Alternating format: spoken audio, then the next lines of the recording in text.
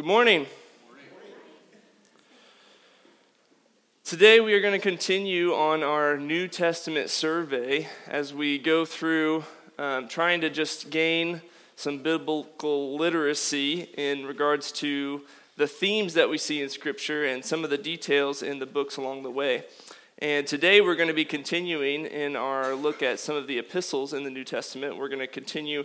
We did Romans last week, and we'll be in 1 Corinthians this week. And if you have your Bibles open, we'll just read the first couple verses and then pray and dive in together. 1 Corinthians chapter 1. Paul, called by the will of God to be an apostle of Christ Jesus, and our brother Sosthenes, to the church of God that is in Corinth, to those sanctified in Christ Jesus, called to be saints together with all those who in every place call upon the name of our Lord Jesus Christ, both their Lord and ours. Grace to you and peace from God our Father and the Lord Jesus Christ. Heavenly Father, we ask for your help this morning. We want to learn more about who you are and what you've accomplished through Jesus Christ. We thank you for the church that we're able to gather to teach and learn about these amazing truths, about your holiness, about your goodness to us. We pray for your help this morning, that your Spirit be present and active, working in our hearts to teach us through your word. We pray all these things in Jesus' name. Amen. One of the great things about the way the New Testament was written is that some of it's really intensely personal. We do not always understand the great truths of God from beautiful books on teaching, but we get those from books like Romans that we saw last week. But we sometimes get the opportunity to peek over the apostles' shoulders as they deal with real problems with real churches in the New Testament period. But before we dive into the book of 1 Corinthians, we need to set a bit of the context. So as we just read, you saw the author of the book of 1 Corinthians is Paul. The audience is the church in Corinth. So I pulled up some maps to try to help us kind of see geographically where the church of Corinth was located at.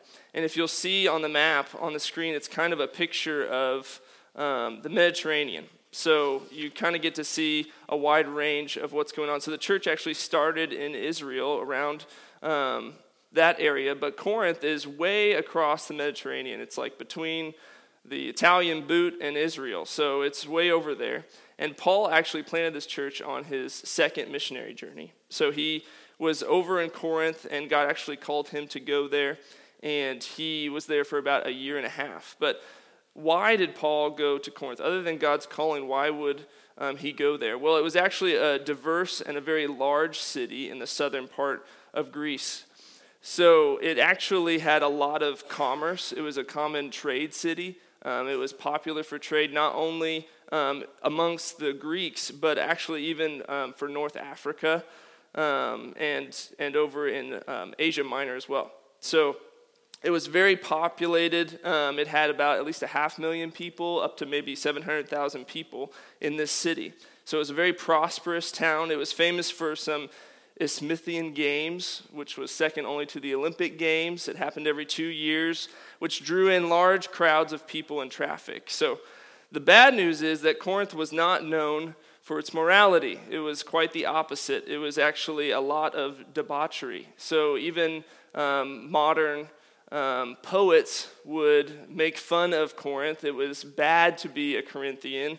There was no national pride. It was known for its debauchery and its moral depravity. So Corinth actually had an Acropolis, which is just a high city, and it was both for defense and for worship. And so they had pagan temples up on this high hill, and the most famous temple was the temple to Aphrodite, which is the Greek goddess of love. And at this temple, there was around 1,000 priestesses that would come down every night, basically as religious prostitutes, into the city. So this was a city that we would compare to more like Las Vegas type of city. So it's full of immorality, full of worldliness and sinfulness. And Paul was called to go here. And in around 50 AD, he had been at Corinth, stayed there for a year and a half, and planted a church. From there, he headed out to Ephesus and then back to Jerusalem. And it was actually this letter he wrote on his way through his third missionary journey. So he had actually corresponded with the Corinthians, and some of the context here can be a little bit confusing because you read through the letters and you see you're almost like picking up on a correspondence between two people. It's like getting somebody else's mail, almost. You open it up, whoops, I thought it was mine. You're trying to read through it and figure it out. So this is actually the second letter he had written to the church at Corinth. He references a previous letter that is now lost to us. So it's referred among historians as the lost letter. And then 1 Corinthians would be the second letter that he actually wrote. And then there's a third letter that isn't 2 Corinthians. It's actually referred to as the severe letter that he talks about in 2 Corinthians. And then 2 Corinthians would really be the fourth letter. So numerically speaking, we have 2 Corinthians and 4 Corinthians, but for reference today, we'll refer to it as 1 Corinthians. So jumping into the letter, there's really a huge issue with the church at Corinth. And the issue of the church during this time was worldliness. So the issue at hand was worldliness, pride, sinfulness, all mixed into this church body. And if you look with me at our outline, there's really two ways to kind of split up the letter. The first half of the letter will have chapter 1 through chapter 6, and this is all about personal reports. So you see in chapter 1, in verse 11, it says, "For it has been reported to me by Chloe's people that there is some quarreling among you." And so he talks about these quarrels, these issues that have come up in the first 6 chapters. And then from chapter 7 through the end of the book, you can refer to it as kind of the letter. There's a letter that the Corinthians wrote back from Paul's first letter, and he's responding to those questions, to those concerns that the church had that they needed Paul's help to address. And on the second half, the trigger word for you guys as you're studying through it on your own is now.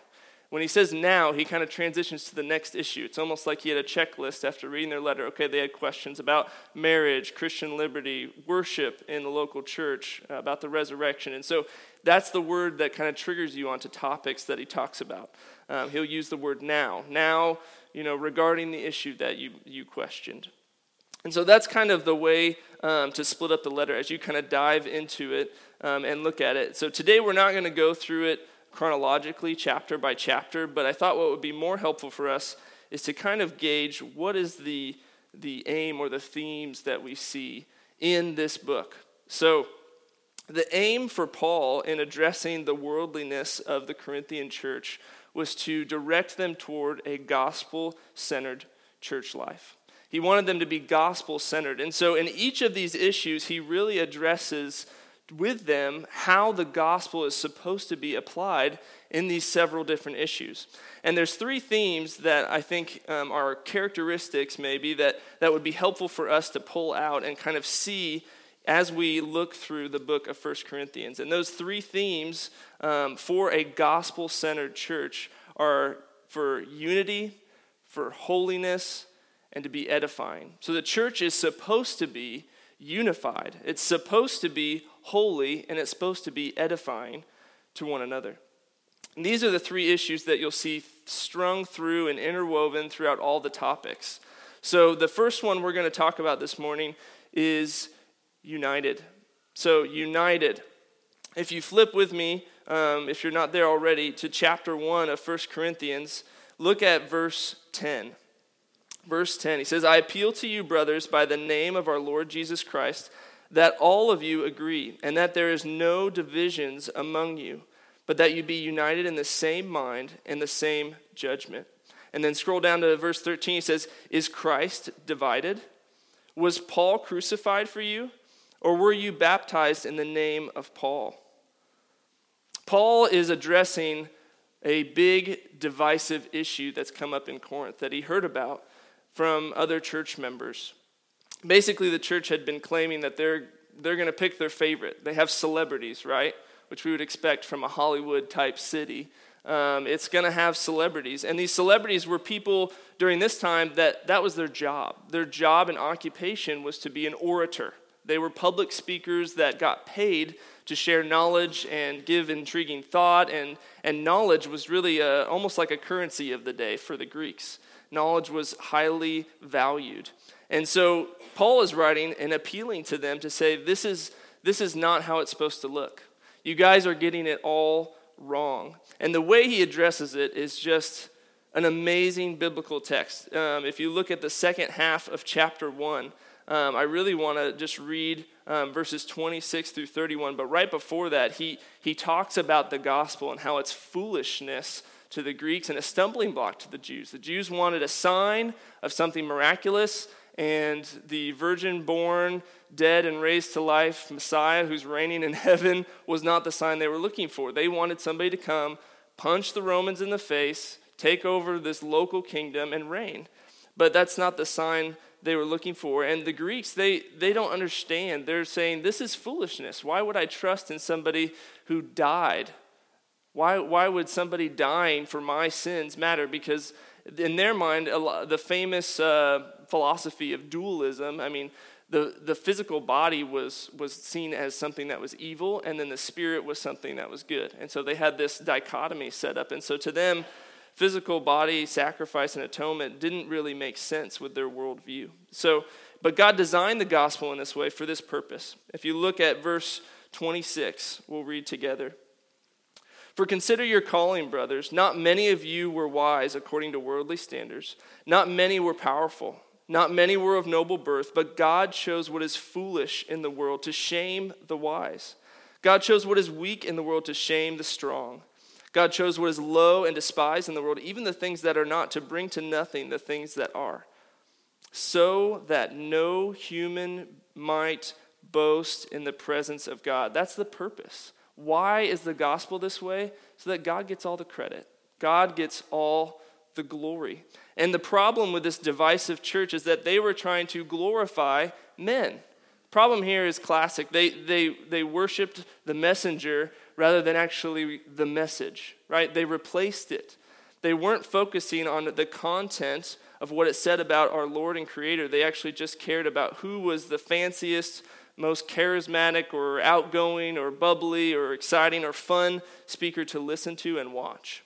And they got it all wrong. If we continue reading, he says in verse 30, and because of him you are in Christ Jesus, who became to us wisdom from God. There's that knowledge piece that's super important to the Greeks. Righteousness and sanctification and redemption. So that, as it is written, and then he quotes Jeremiah. He says, let the one who boasts, boast in the Lord. They had their boasting all wrong. And he doesn't say, you guys are proud, don't boast. He directs it. He says, this is the one who we're supposed to be boasting in. It's the Lord. And so he does this shift of focus. He says, I'm going to take your focus off of these men, these individuals, and I want to place it on Christ alone. And that's what we see as a key for unity in the church. We need to focus on Christ alone. If you flip a couple pages over in chapter 3, there's some verses that help point out again a topic of unity, but it's actually an antonym, kind of an opposite that gives us a definition. So what disunity looks like. He says is in verse 3 and 4, he points out that worldliness and immaturity are the marks of disunity, right? If you are not unified, this is what it looks like, and this is why it is that way. He calls them infants of Christ. He calls them worldly in verse 3. He just says, you are still of the flesh. But these are people that we read earlier, right? And in the first opening verses, he calls them saints, called by Christ. So he considers them believers. These are people who have trusted in the Lord Jesus Christ for salvation. But they're struggling. They're struggling to detach from the worldly culture that they've been brought up in and that they're coming out of. So disunity looks like that. It looks like worldliness and immaturity. And then thirdly, the third theme I want to kind of draw is over in chapter 12. So flip over with me to chapter 12. And we'll see this is really something that's been new for me, is seeing this emphasis that Paul has in the theme of the church being the body of Christ.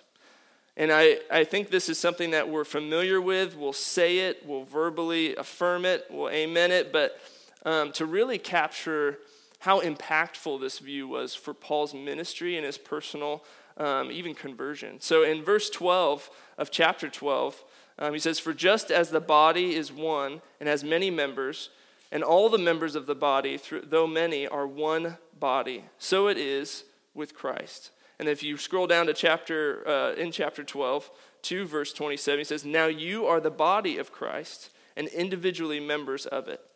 So where did Paul get this concept of the body of Christ? Was this just divine revelation, something he studied through the Old Testament and kind of came to a grasp of? I think if we remember back to Paul's conversion, that is the moment where he was impacted most severely and drastically.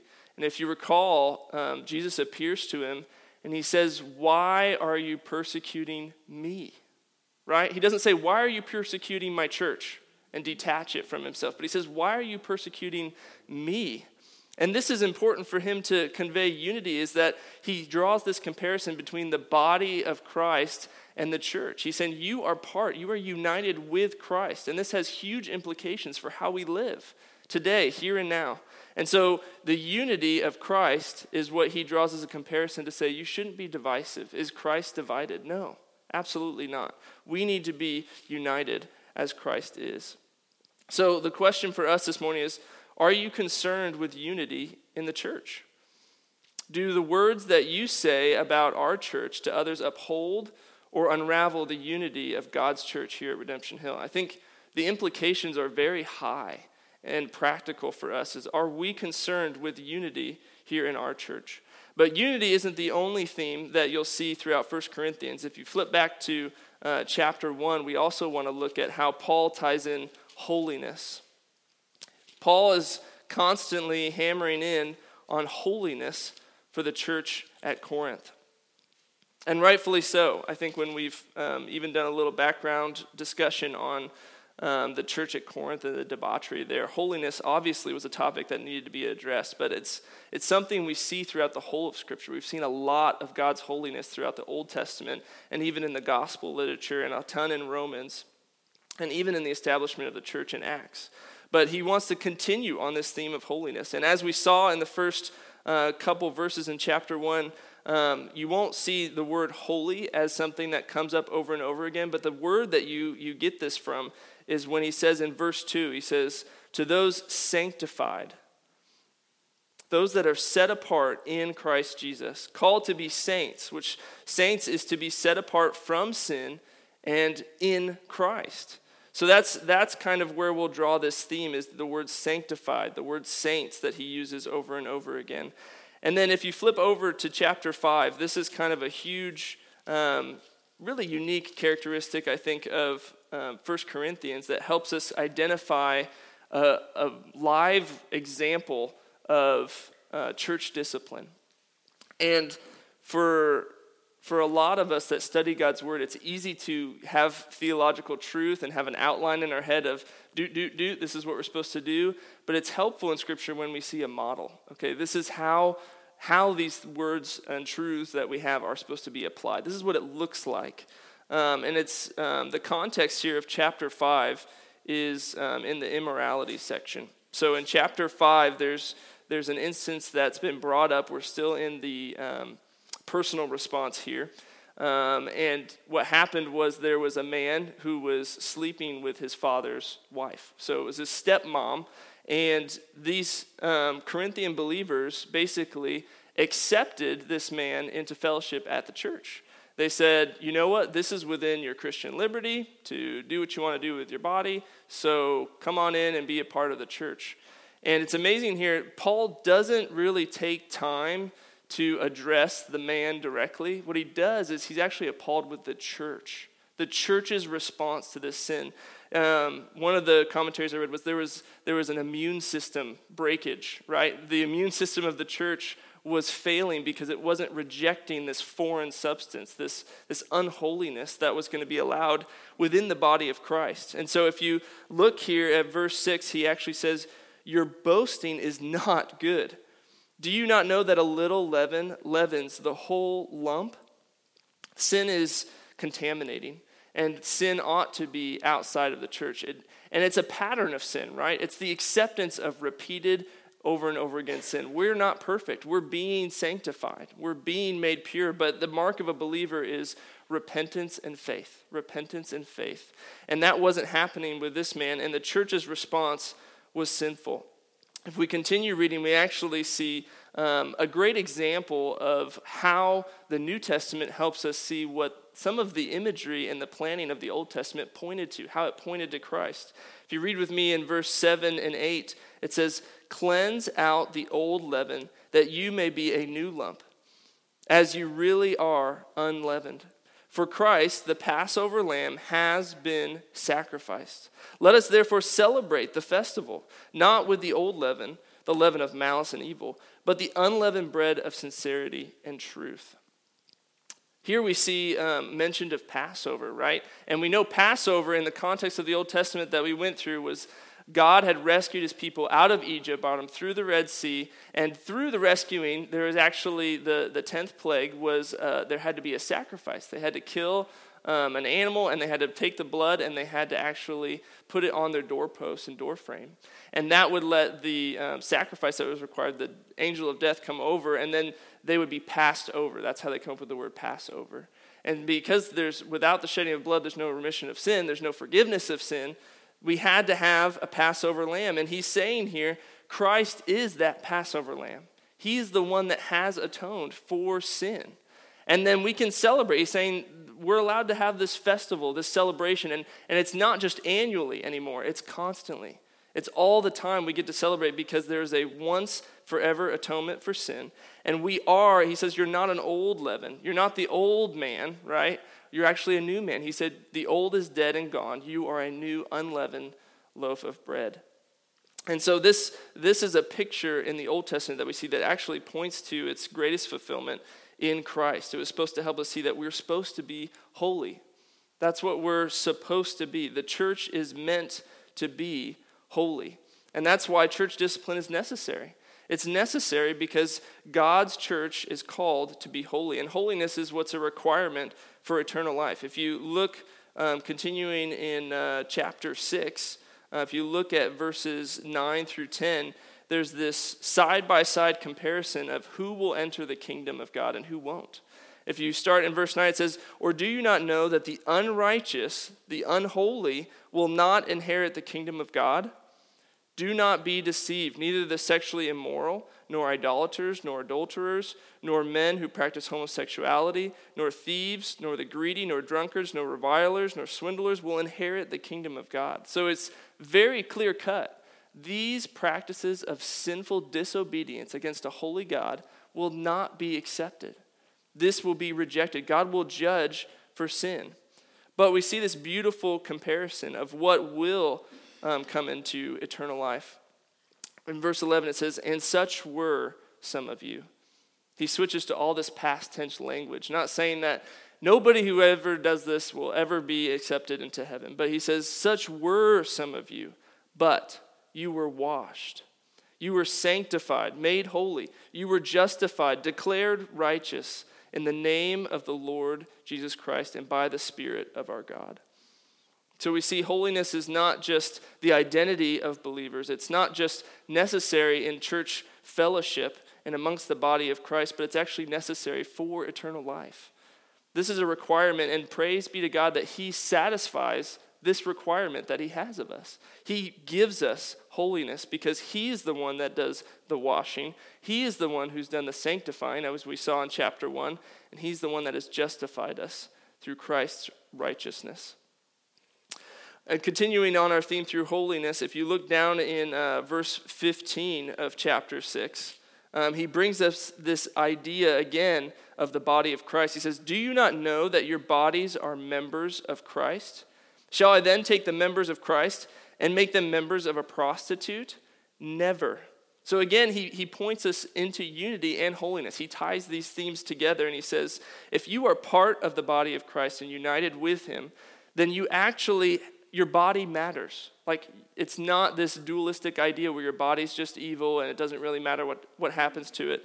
There's actually this requirement put on us. And he not only ties it with the body of Christ, but he gives us a second theme just a couple verses down. He calls us the temple of the Holy Spirit. He says in verse 19, right before that, actually, he gives the command. He says, flee sexual immorality. And then he gives us another word picture in 19. He says, or do you not know that your body is the temple of the Holy Spirit within you, whom you have from God? And also, there's just kind of this snarky remarks throughout this whole letter. There's tons of questions because the Greeks value knowledge, and he's constantly like, do you not know? Do you not get it? Like, this is real knowledge. Let's meditate on the truth. So he says, whom you have from God, you are not your own, he says, for you were bought with a price. So glorify God in your body. That's the aim of a gospel-centered church with all three of these themes we're going to look at, is to glorify God. That's the end, right? That's the object of our aim as we pursue holiness and unity and to be an edifying body of Christ.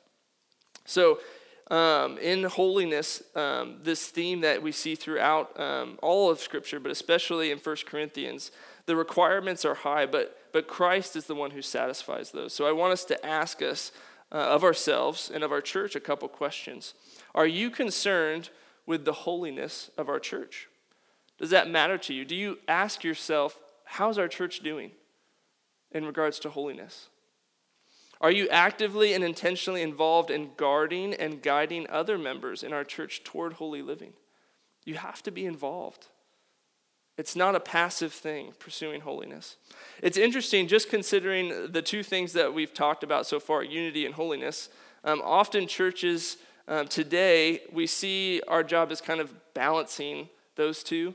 We see them as kind of different sides of the scale. And we don't address a particular sin in the congregation at a fear of almost fracturing unity. And so that's an example. Or on the other hand, there are some whose zeal for holiness maybe comes at the expense of unity. But Paul sees holiness and unity as going actually hand in hand. And if we begin to tolerate unrepentant sin in the church, problems with unity will rise up. But we must also handle issues of Christian liberty with unity at the forefront of our attention, which we'll talk about in a little bit. If you're intrigued on how these two fit together more, I'd encourage you to take time to study through 1 Corinthians with that mindset, through that lens of holiness and unity together. This is our calling as a church, and we need to be aware of it and actively pursuing it. But not only do we have unity and holiness, but we also have edifying. Throughout the letter to 1 Corinthians, Paul is trying to encourage the believers to be edifying to one another, which just means to build up, to strengthen, to encourage. He wants them to be edifying one another. And one of the ways we see that is over in chapter 8. So flip over a couple pages with me to chapter 8. And in chapter 8, we see the beginning of, and I'll flip back to our outline for some of you that probably want to write that down. We see the section opening up on Christian liberty, and he talks about several different things specifically, but in chapters 8 through 10, and just in the introduction of 11, he talks about Christian liberty. And one of the things that's important for us to catch as a church is that to be edifying, we have to be willing to give up our rights. Okay, we have to be willing to give up our rights. And so when he talks about Christian liberty, he does a really good job of explaining the right and wrongs of it, the black and white of it, and then he actually dives even into the gray area. And he says, hey, let's talk about some specific examples of what it looks like. And the context of chapter 8 is he's talking about food that's been offered to idols. So there's pagan worship going on. They're living, in a world, but they're not supposed to be of the world. And there's idolatry going on around them. And so sometimes idol meat was cheap meat, okay? And it was the best bargain for the best deal. And we got bargain shoppers in here. Everybody wants to get a good deal. But the question that the church asked Paul, since we're in the second half of the letter, is this okay? Is this okay for us to eat meat that's been sacrificed to an idol? And Paul goes on to address that in verse 8. He says, food will not commend us to God. We are no worse off if we do not eat, and no better off if we do. So he's saying, through this chapter, he says, idols aren't real. They're not real gods, okay? So it's really not an issue. What we eat, whether we take it or don't take it, it's not going to actually make us any better off or in worse standing with God. It's not the action or the consumption of food, but it's actually our heart condition that matters, which is why he's emphasizing holiness. But if you read down, he actually talks through verse 9 through, we'll read through 13 in chapter 8. But take care that this right of yours does not somehow become a stumbling block to the weak. For if anyone sees you who have knowledge of eating in an idol's temple, he will not be encouraged, if his conscience is weak, to eat food offered to idols. And so, by your knowledge, this weak person is destroyed, the brother for whom Christ died. Thus sinning against your brother and wounding their conscience when it is weak, you sin against Christ. Therefore, if food makes my brother stumble, I will never eat meat, lest I make my brother stumble. So he's saying, really, we need to be willing to give up our rights. Just because within Christian liberty and in our understanding, we know this isn't a temptation, this isn't an issue for me, we actually need to also be willing to lay down and say, this isn't something that I'm going to grasp onto. This is something that's going to be an issue for somebody else. I need to consider their needs more than myself. I don't want to cause another believer to sin or to stumble. We ought to lovingly serve one another. And later on in this book, he talks about whether you eat or drink or whatsoever you do, you're supposed to do all to the glory of God. Again, that's our aim. In all three of these, you can see the glory of God as the centerpiece, which I think is really amazing to see that that theme really play out, and that's the question we need to ask of ourselves is, am I seeking to glorify God in what I'm doing? That's the litmus test. So in edifying, we ought to be not clinging to our rights, but laying them down, which is almost un-American, some would say. And in our day and age, it's something that, especially the younger generation, they love to grasp onto their rights and then just smack people in the face with it. That's all they want to do with it. But the church ought to be different. The church ought to be different. We ought to be seeking the edification of other believers, not the gratification of ourselves. So a second theme that we'll see, or not a second theme, but a second way we can see edifying in the book of 1 Corinthians is in chapters 11 through 14. The church's role in being the body of Christ is a picture of how the church was supposed to be edifying. So in chapters 11 through 14, there was, it's labeled worship. There's kind of three primary ways that the local gathering of the church was having some squabbles over, and it was how men and women were supposed to, their roles in church, the abuse of the Lord's Supper, and the exercising of spiritual gifts. And in regards to the roles of men and women in the church, he instructed them to honor the order of headship established by God all the way back in Genesis. And Paul clarifies, we are equal in the Lord and complementary in the Lord's work. Male and female roles are different in function and relationships, not in spirituality or importance. And at the abuse of the Lord's Supper, he calls them to not be divisive. He says, don't have divisions. Put that away and wait for one another. They were actually throwing potlucks and getting drunk, and the poor that would come would leave hungry and not even get any food because there was a bunch of selfish rich people that would just partake in debauchery, okay? And it's like, this isn't even what the Lord's Supper is about. We're supposed to wait for one another and to remember the Lord's death in union, okay? Communion is about the community being united about the Lord's death. We're supposed to partake of that together. And then thirdly, he talks about the exercise of spiritual gifts, which we'll spend a little more time on, which actually starts over in chapter 12. So in regards to spiritual gifts, this was mixed in with, the public speaking profession back in this day. And they kind of brought that into the church and said there's this hierarchy of gifts. There's this special giftedness of speaking in tongues, and some people had it, some people didn't, and some people in the church actually thought less of themselves. Okay, they were actually becoming depressed. They were like, well, I guess if I don't have these gifts, then I'm not really part of the body of Christ. I guess I'm excluded. And that might sound familiar as something that even goes on in our day and age. And others thought too highly of their gifts. They thought, obviously, I have reached heaven because look at what I can do, and want to show off and be overly boasting in their own gifts. But Paul addresses this through the analogy of, again, the body of Christ, a key key model in how he applied the gospel to the Corinthian church. And he says, should the foot say, since I'm not a hand, I'm not a part of the body? No, all right? Anybody that's lost a limb would say, I would desperately wish to have that limb back. I don't function the same. That's not how it's designed, right? And then the eye shouldn't say, on the other hand, those that were boasting about, the eye shouldn't say, I don't need the hand. You can just lose it, right? I'm the eye. I see what's going on here. Get rid of the hand. It's foolishness. And it would have made sense to them to say, wow, that's a really bad idea for us to get rid of these other gifts that God's designed for the edification of the church body. So Paul's guiding principle in regards to spiritual gifts was to excel in gifts that build up the church, okay? And he reminds them, they're called spiritual gifts for a reason. It's a gift. That means you didn't earn it. You didn't accomplish anything. So don't boast in it. It's not yours. You're actually supposed to be a grateful steward for God's glory. That's the purpose of your spiritual gifting. And we need to use our gifts in loving service for one another to build up. Again, edifying is something that's really a topic that was contrary to the Corinthian church because they were all about self and pride and boasting about their own arrogance. And he said, that's not what the church is supposed to look like. It's supposed to look different. It's supposed to be contrary to the world.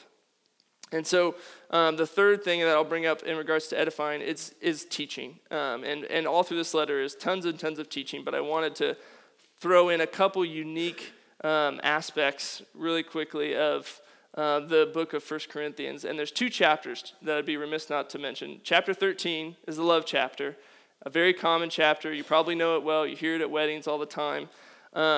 What's amazing to me is how almost out of context, not out of context, but applied to a marriage relationship that it gets taken when before in chapter 12 and after in chapter 14, it's all talking about spiritual gifts and how they're supposed to be edifying to the church body. So I would challenge you guys, read through 12 through 14 and put your lens or your thinking cap on of how does love apply to the way I act within the church body?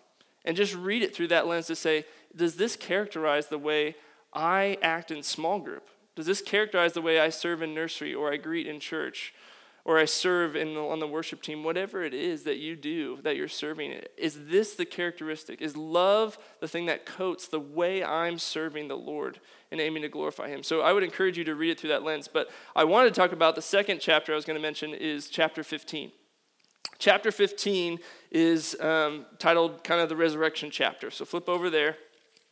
And it's actually the most extensive teaching on the resurrection in the entire Bible, okay? Both of Jesus' resurrection and of the resurrection of believers in the future, both of those are taught in the gospel literature of Matthew, Mark, Luke, and John. So we also, within this chapter, get a little nugget of the gospel, okay? A great, concise verse that we've mentioned before here at Redemption Hill that I'll remind you of is verses 3 and 4. For I delivered to you as of first importance what I received, that Christ died for our sins in accordance with the Scriptures, that he was buried, that he was raised on the third day in accordance with the Scriptures. That's the gospel in 2 verses, just packed right there. So get that, highlight it, mark it, memorize it, commit it to meditation. I mean, that's where you really want to have some of these verses that you can just pick out and lean on. But I want to run through how really the resurrection was a huge issue for the church at Corinth as well. As we've mentioned a little bit is this ancient Greek philosophy of dualism where the physical is evil and the spiritual is good. That probably crept into a little bit of the issues here. And again, the church here at Corinth wasn't saying that they didn't think Jesus was raised from the dead. Paul draws that conclusion if the resurrection isn't possible. But to be a believer, you have to trust in the resurrection of Jesus Christ, that he did raise from the dead. The issue here that Paul brings up is that you don't think that believers are going to be raised from the dead. And so he draws out all these, this is classic Paulian logic, just blazed on pages here. And what he does is he says in verses 1 through 11, he gives evidences for Jesus' resurrection. He says the church is evidence of it. The scriptures are evidence of it. The eyewitnesses are evidence of it. He himself, as an apostle, saw the risen Jesus Christ, and it's the common message heard among you. So he gives all this evidence for why Jesus' resurrection is real, and then he goes into the consequences. So if there is no resurrection, there's no such thing as resurrection of believers, which would have been a crazy idea from their worldview of dualism. Then in 12 through 19, he gives all these consequences.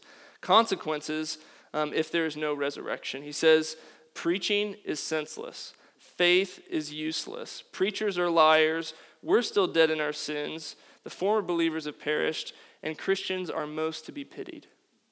We're to be pitied if there's no resurrection. There's no future hope if there's no resurrection. So what I love about this chapter is it really pins down the issue. Okay, if you're trying to, in evangelism, talk to people, and they get out on all these side topics, just hammer it down and say, what do you think about the resurrection? Jesus is a real historical person. He made some claims. He died. What happened next? Do you think he rose from the dead or not? And just hammer it in on that and just say, this is the crucial issue, because this is what our faith is hinged on.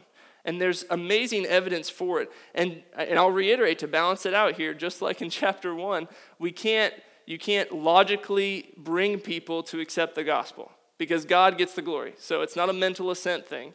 But you do need to, through the Spirit's guidance, get people to a point to say, this is the real issue. I want you to meditate. I want you to think about this topic and see what the evidence of Scripture says. And then we pray. We pray that the Holy Spirit would bring him to a point of repentance and belief and trust that Jesus is risen from the dead. In verses 20 through 28, he draws conclusions of Christ's resurrection, which I want to briefly touch on because it points us forward. Okay, we've got to talk about the Passover and some of the Old Testament and how that foreshadowed what we see in the New Testament, but we also want to look forward, okay? And the conclusions of Christ's resurrection, he says, but in fact, in verse 20, Christ has been raised from the dead. And he goes on to talk about that this is a foretaste, right? He's the first fruits. That means there's going to be others.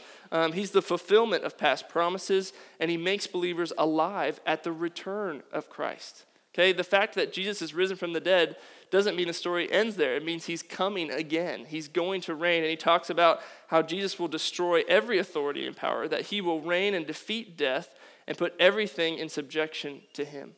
Okay, that is the good and happy ending, when it's all as it should be, as he's promised, and as he will fulfill. So it's important for us as a church body to not forget the future hope that we have because of our risen Savior. We have to aim at that. So in regards to the themes in 1 Corinthians, I would encourage you to write those down, that we are supposed to have unity as a characteristic of the church, that we're supposed to have holiness, and that we're supposed to be edifying to one another. So throughout this letter, Paul has faithfully applied the gospel in an onslaught of issues going on in the Corinthian church. And time after time, we see that the solution was that the church needed to be gospel-centered in these three ways: in unity, in holiness, and in edifying one another. And it's amazing how you see these kind of side themes of God's glory and love being raised up alongside and coded all over those three themes. So look for that. But let's consider these areas in our own lives and in our church here at Redemption Hill as we seek to glorify God by both being and making disciples of our Lord and Savior, Jesus Christ. Let's pray. Heavenly Father, we thank you for your word. We thank you for your Spirit that helps us to understand these amazing truths of your plan for your church. We thank you that you've saved us, redeemed us, you've bought us, and you've brought us into a unique fellowship, that you've actually made us part of the body of Christ. What a special gift and relationship. And I pray, Lord, that you would help us here at Redemption Hill to grasp onto that truth and to apply it in our personal lives, of the way we interact with others, the way we seek to love and serve others, that we would do it in an attitude that says, I want to be made holy. I want to be united with this body. I want to uplift unity in our church and not be divisive. And I want to seek to serve sacrificially and give of even my rights as a believer to lay those down so that I can seek to magnify your holy name. And I pray, Lord, that you would do this work through your Spirit in our church and that you would be glorified in it all. Praise in Jesus' name, amen.